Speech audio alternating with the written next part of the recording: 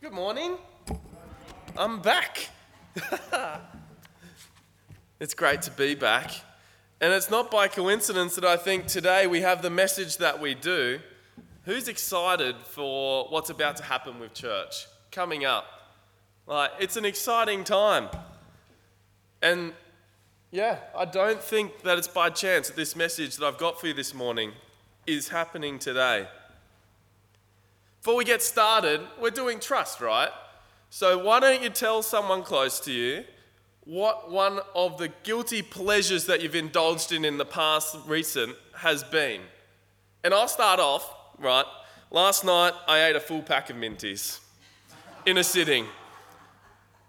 So tell someone around you, trust them with your guilty pleasure and just let them know, what it is actually that you have been a guilty indulgence. What was yours, Jude?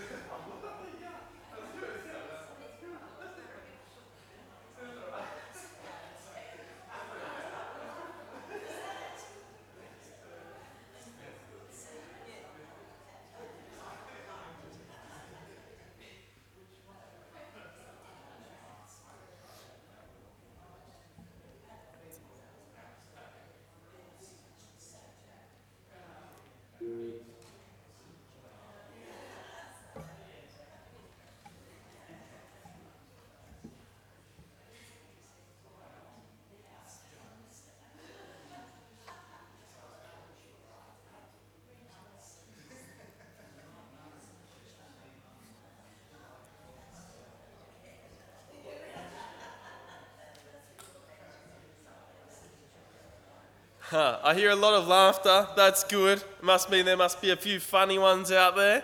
Maybe over morning tea when you go out you can share what someone's told you. No, don't do that. That's breaking trust. This week as I was preparing for the sermon, I felt like there was a couple of questions that were sitting on me this week. And it'll come apparent why. But I want to sort of focus around those questions as we have the message this morning. So at times I might get you to shut your eyes and reflect on the questions, but also at other times it might just simply be that we reflect on the questions just as I keep talking. But first of all I want to start with let's shut our eyes and I want to pose some questions to you. Who do you follow? Do you follow anyone in particular? Is there a brand you follow? My mum loves cashmere. Maybe there's some sort of celebrity that you follow, whether they be a religious celebrity or whether they're a musician. Maybe you still follow in your partner's footsteps. Maybe there's a political party that you follow. Or maybe there's a spiritual leader that you follow. How do these people influence you?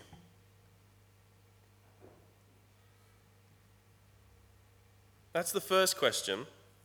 The second question is who is following you?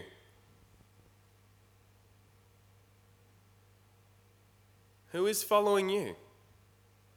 And how do you influence these people? Just while you have your eyes shut, I'm going to pray over this time in the sermon. Thank you, Lord, for this opportunity which we get to gather. I pray that you bless these words now that they may touch hearts and that they may be able to speak into our situation at the moment. We thank you for this time. Amen. So as you know, and as I've already implied, we're doing our series on trust. And Simon started last week with what does it mean to trust God? And it was a really good sermon.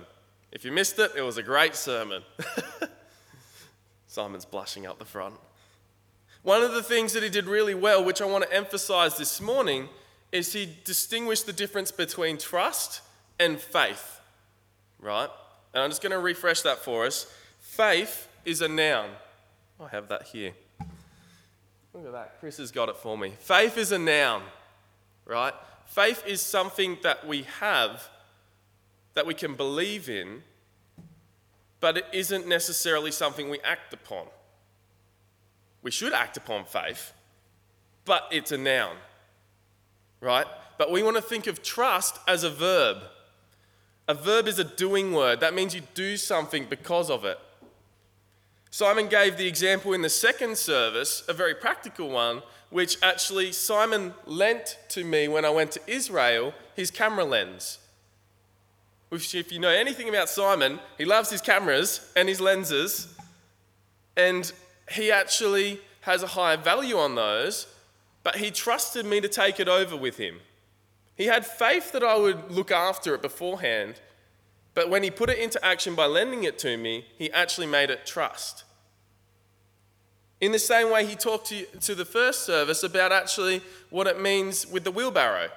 And you can have this man that's going across a cliff on a plank with a wheelbarrow, and you can say, yeah, I have faith that that guy can do it.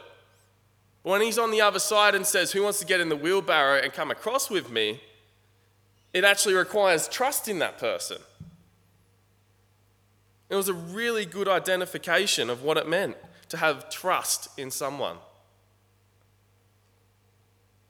And this morning, what we're actually looking at is trusting leadership. Right? We're looking at trusting leadership. What does it mean to trust leadership? Now, let's note here, trusting leadership does not mean that you're trusting authority. They're two very different topics, and we're not looking at trusting authority at the moment. We're looking at trusting leadership. This morning, we're going to talk a lot about what it means to be followers and leaders. And this doesn't mean that we're actually ants. I want to get this out before I get started. We're not ants that are just following the scent behind the leader ant, which is mindless following. It's not that at all. This is actually rather quite important because it's about influences in our lives, people that we choose to trust. It's active trust. It's active decisions that we're making to trust that leader. So we just looked at what it means to trust, how it's not a noun and it's a verb. And I quickly just want to define what it means to have leadership, what leadership is in the modern day context. And Google defines leadership as the leading of a group of people, self-explanatory, or an organization, or to have the ability to lead. Leadership is defined as the action of leading or to have the ability to lead someone. And there's lots of different sorts of leaders. You have people that have leadership because they work hard. We have leadership because they work hard. They study, they work hard in their job, and they get recognized. And so they get promoted because they've done the hard yards. You have people that inherit leadership. When you have a child, you get the child and you instantly have a sense of leadership to develop that child. It's not because, well, you had to do some work, but it's not because you had to work hard for that leadership. Whether or not you do a good job in leading in that spot's different, but there's inherited leadership. You also have commissioned leadership. When you're just working in your workspace and then suddenly your manager comes up to you and says, I need you to look after this set of team to do a task, you don't really have an option. It's more you have to do what you have to do. So that's commissioned leadership. And then you have leadership where people are anointed by God. Like King David, for example. He was chosen by God to lead. There's people, even now, pastors, Simon, myself. There's a call which we have upon our lives in which we want to honor God and actually lead people into a deeper relationship with God. And this isn't limited to spiritual places. You can be the nurse in the night shift at ICU. She can be anointed by God to be a leader in that space. You have social media profiles which can be anointed by God. So, if we put trust and leadership together, I put this sort of definition to it. It is believing in the reliability truth, and ability of someone, allowing them to have, use, or look after something or someone, and have faith and confidence that the person will fulfill the desired outcomes with integrity until completely finished. That is a lot to have when you're trusting leadership. It's big. Trusting leadership is not a small thing. There's a lot that's entailed within that. And what's really hard is that actually we live in a world where this question comes up. How do we live in the world when leadership has broken our trust so many times? Politicians don't keep their promises. Broken trust. A close friend slips a white lie. Broken trust. Affairs are everywhere in the modern day. And when sometimes leaders can't handle the responsibilities or the stress, they turn to substance abuse. These are the real circumstances that we live in today. So asking that question, how can we trust leadership, when it's been broken so many times? How do you do that in the modern day? Well, I'm here to tell you we need to. We need to trust leadership. And we'll come back to answering that question a little bit later. But I want to look at some biblical examples first of actually what it means to be a leader and what it means to follow the leader and what that looks like. And June so wonderfully read this morning the story of Jonathan and his famous victory. I just want to go through that with you again. I'm going to read it from a different version this time. It's called the Easy Read version. And I like it because it uses a bit more easy to understand language. So I'm just going to read it for you, and we're going to just look at a few points of what it means to be a leader and what it means to be a follower. So 1 Samuel 14. That day, Saul's son Jonathan was talking with the young man who carried his weapons. Jonathan said, "Let's go to the Philistine camp on the other side of the valley." But Jonathan did not tell his father. These men in the camp did not know that Jonathan had left. Jonathan was planning to go through a pass to get to the Philistine camp. There was a large rock on each side of the pass, and the large rock on one side was named Bozez, and the large rock on the other side was named Seneh. One of the rocks faced north towards Michmash, and the other faced south toward Geba. This is setting the scene for us, right? We're in a time where the geographical landscape is actually really important. They didn't have aerial graphing and stuff in which they could identify where enemy camps were or anything like that. They're actually describing the story of the battle and what they had to come up against. The enemy had the high ground, right? Jonathan said to his young helper who carried his weapons, "Come on, let's go to the camp of those foreigners. Maybe the Lord will use us to defeat them. Nothing can stop the Lord. It doesn't matter if we have many soldiers or just a few." Here's the first point. Jonathan's eyes are for God. As a leader, you've got to have eyes for God. And when it stops that your eyes are for God, then you need to step down from your position of leadership. Jonathan surrenders himself to God to be his leader, even though he's leading.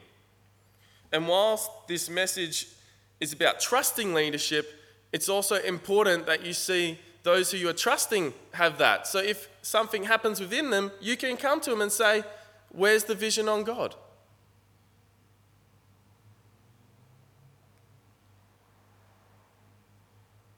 Let's keep going with the story. The young man who carried Jonathan's weapons said to him, "Do what you think is best. Whatever you decide, I am with you all the way." I just want to note here, this isn't a blind trust. And we're going to come to that a bit further in the sermon. But Jonathan and his sword bearer actually have a relationship that's established. And we'll get back to that in a minute. But what I want to pick out on this verse is actually that when you trust your leadership, you have to be with them fully. You can't be half-half. You have to invest completely into the leader. You need to show your support and commitment to their work.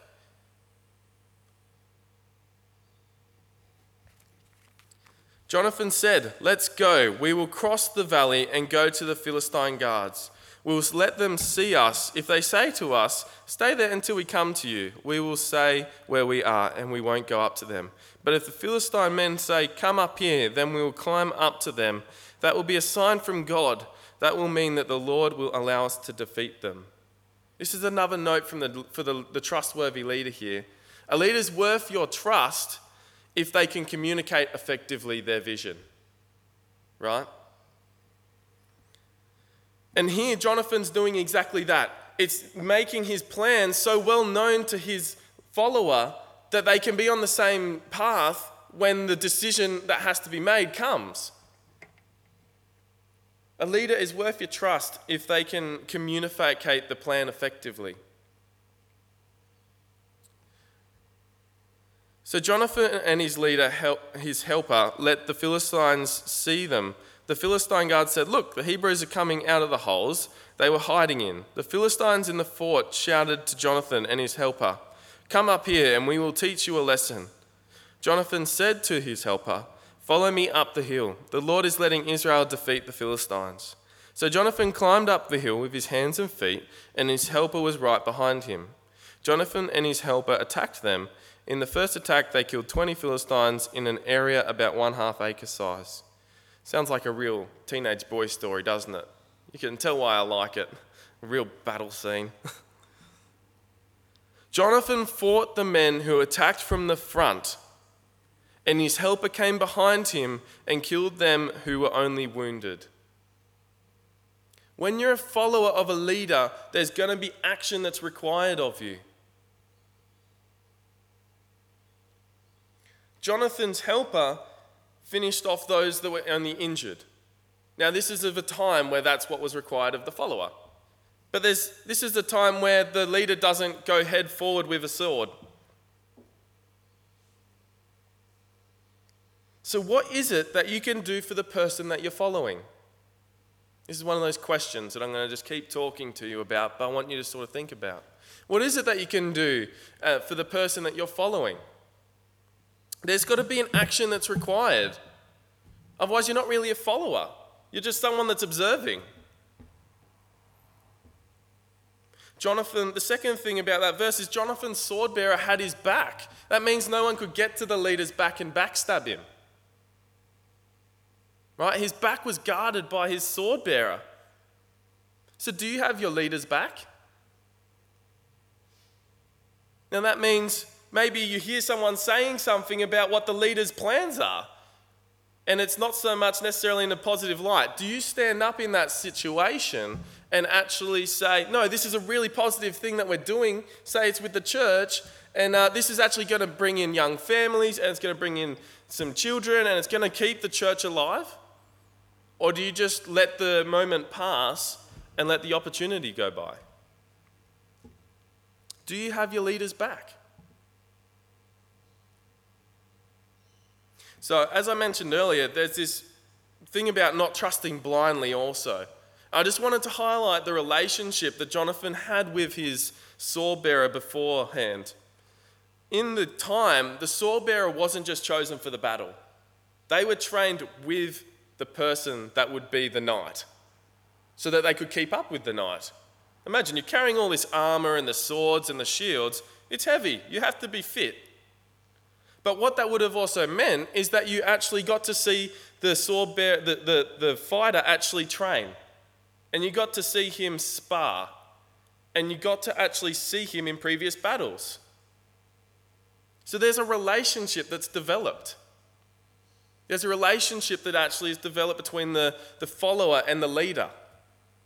And this is where the trust is built. As you start to see the skills being unfolded, then you actually start to get to trust your leader more on a deeper basis. So if you're observing only from a distance and following at a low level, my encouragement for you would be to actually start getting into where the leader is going and actually getting to hear his vision so that you're at a distance where you can hear him and actually getting involved with him and start building that relationship so that the trust follows through. But sometimes we do just blindly trust. This is the next question. Why do we blindly trust? And I think for a young 23-year-old, I blindly trust something because it's easy or it's comfortable. And continuously, Paul actually writes to warn us against that. If it's comfortable and easy, not always, but most often, it's not the path that God has chosen for you. If it's comfortable, you become lazy. We need to keep working on our trust. We need to keep working on trusting that's not blind. On that term of the relationship, I want to give you a second example of what it means to trust leadership. The second example is actually of Jesus on the cross. On the cross, one of Jesus' final words was, "Father, into your hands I entrust my spirit." Father, into your hands I entrust my spirit. And this cry has so many different meanings, and you can trace it back to Psalms, you can trace it back to all these different ways. But what I want to point out this morning is there's an insight to what's called the Trinitarian relationship. It's a big word, it's a really difficult theological understanding. But we know what the Trinity is, right? It's the Father, Son, Holy Spirit. You see the Catholics do that all the time. It's actually quite a nice tradition that they do. But it's the relationship that is within the Trinity. So how the Father interacts with the Son, how the Son interacts with the Father, how the Father interacts with the Spirit, and the Spirit interacts with Jesus.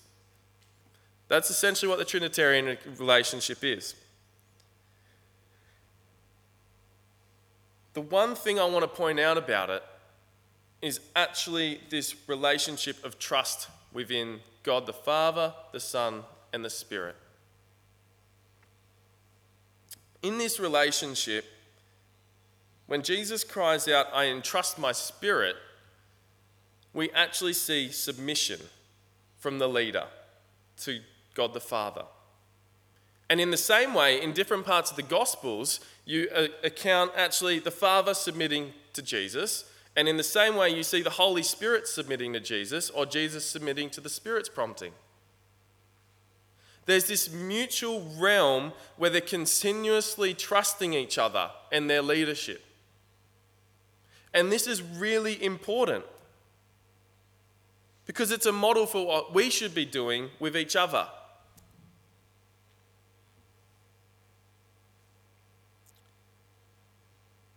Trusting each other's leadership doesn't have to be something that's exclusive for one person or two people. Or even if you're a leader, it doesn't have to be exclusive, it doesn't have to be exclusive for the leader. In fact, sometimes as the follower, you can lead the leader.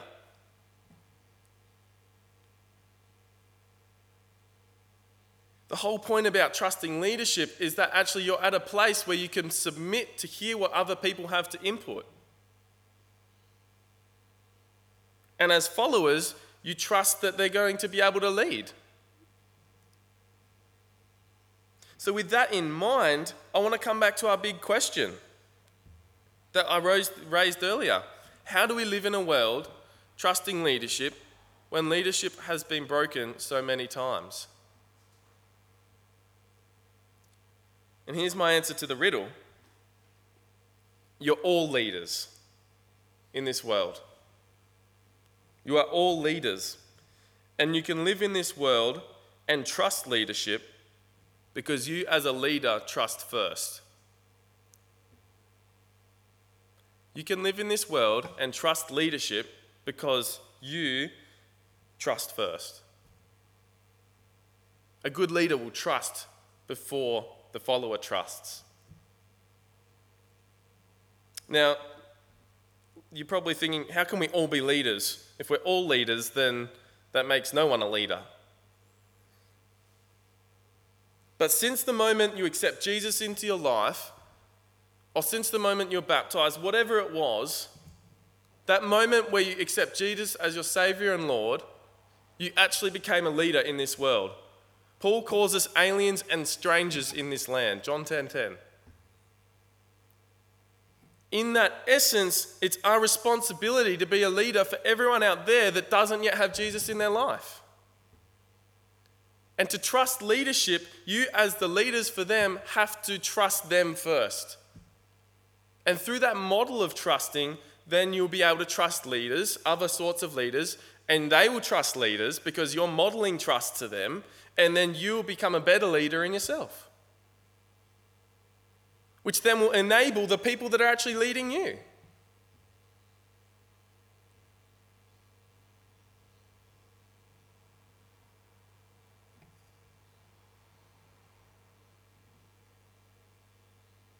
When you own that you're a leader and you actually have to trust others, a whole other area, lots of areas of trust start to form in your life. You start trusting the people that you lead. Whether it's your family, whether it's people in cafe.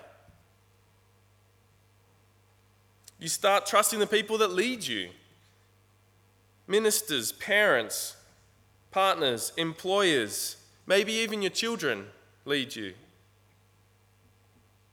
And you start, most importantly, trusting more that God is leading the leaders. You start trusting that the leaders that you're following are trusted by God, have their trust in God, and that God is leading you.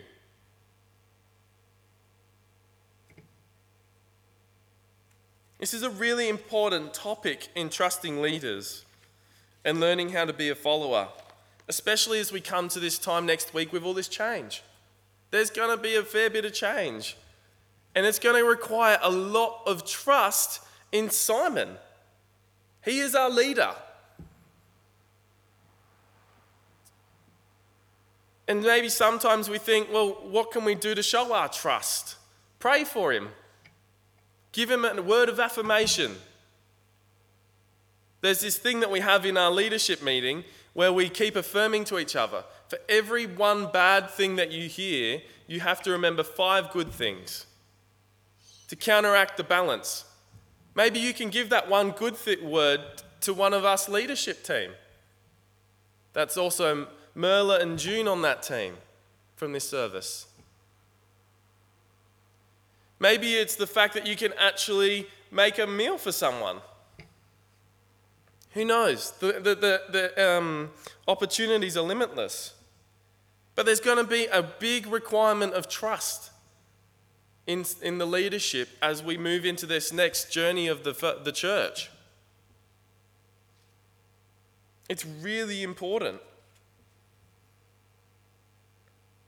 So what I want to do to end this sermon is actually pray together. But it's not just going to be a prayer where we sit there and listen. It's going to be a blessing. I'd like to offer a blessing. But it's going to be responsive. And what's going to happen is, if you so feel moved, I'm going to say what is actually I'm going to pray for. And I want you to raise your hand if you feel like that you fit into that category. And the whole point of raising your hand is that we're making the trust a verb. We're actually doing something to display the trust. Now, there's going to be 2 groups that I pray for. And if you feel like you belong to both groups, that's fine. It's not like you get one prayer only. So I'm just going to pray. And if you so feel moved, after I tell you what the prayers are about, raise your hand and I want to pray a blessing for you. Let's pray together.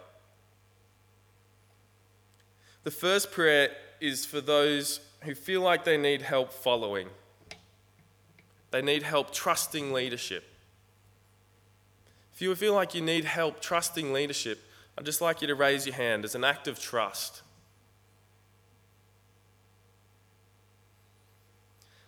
Lord God, we thank you for those people that can raise their hand and own the fact that they need help trusting leadership. It's not easy, as we said, to trust leadership. There is a lot to it. In this time, I just pray that your Spirit comes into these people so that they may be able to go into this season of the church with a heart that is fresh of trust for the leadership. We thank you for their hearts, Lord. Amen.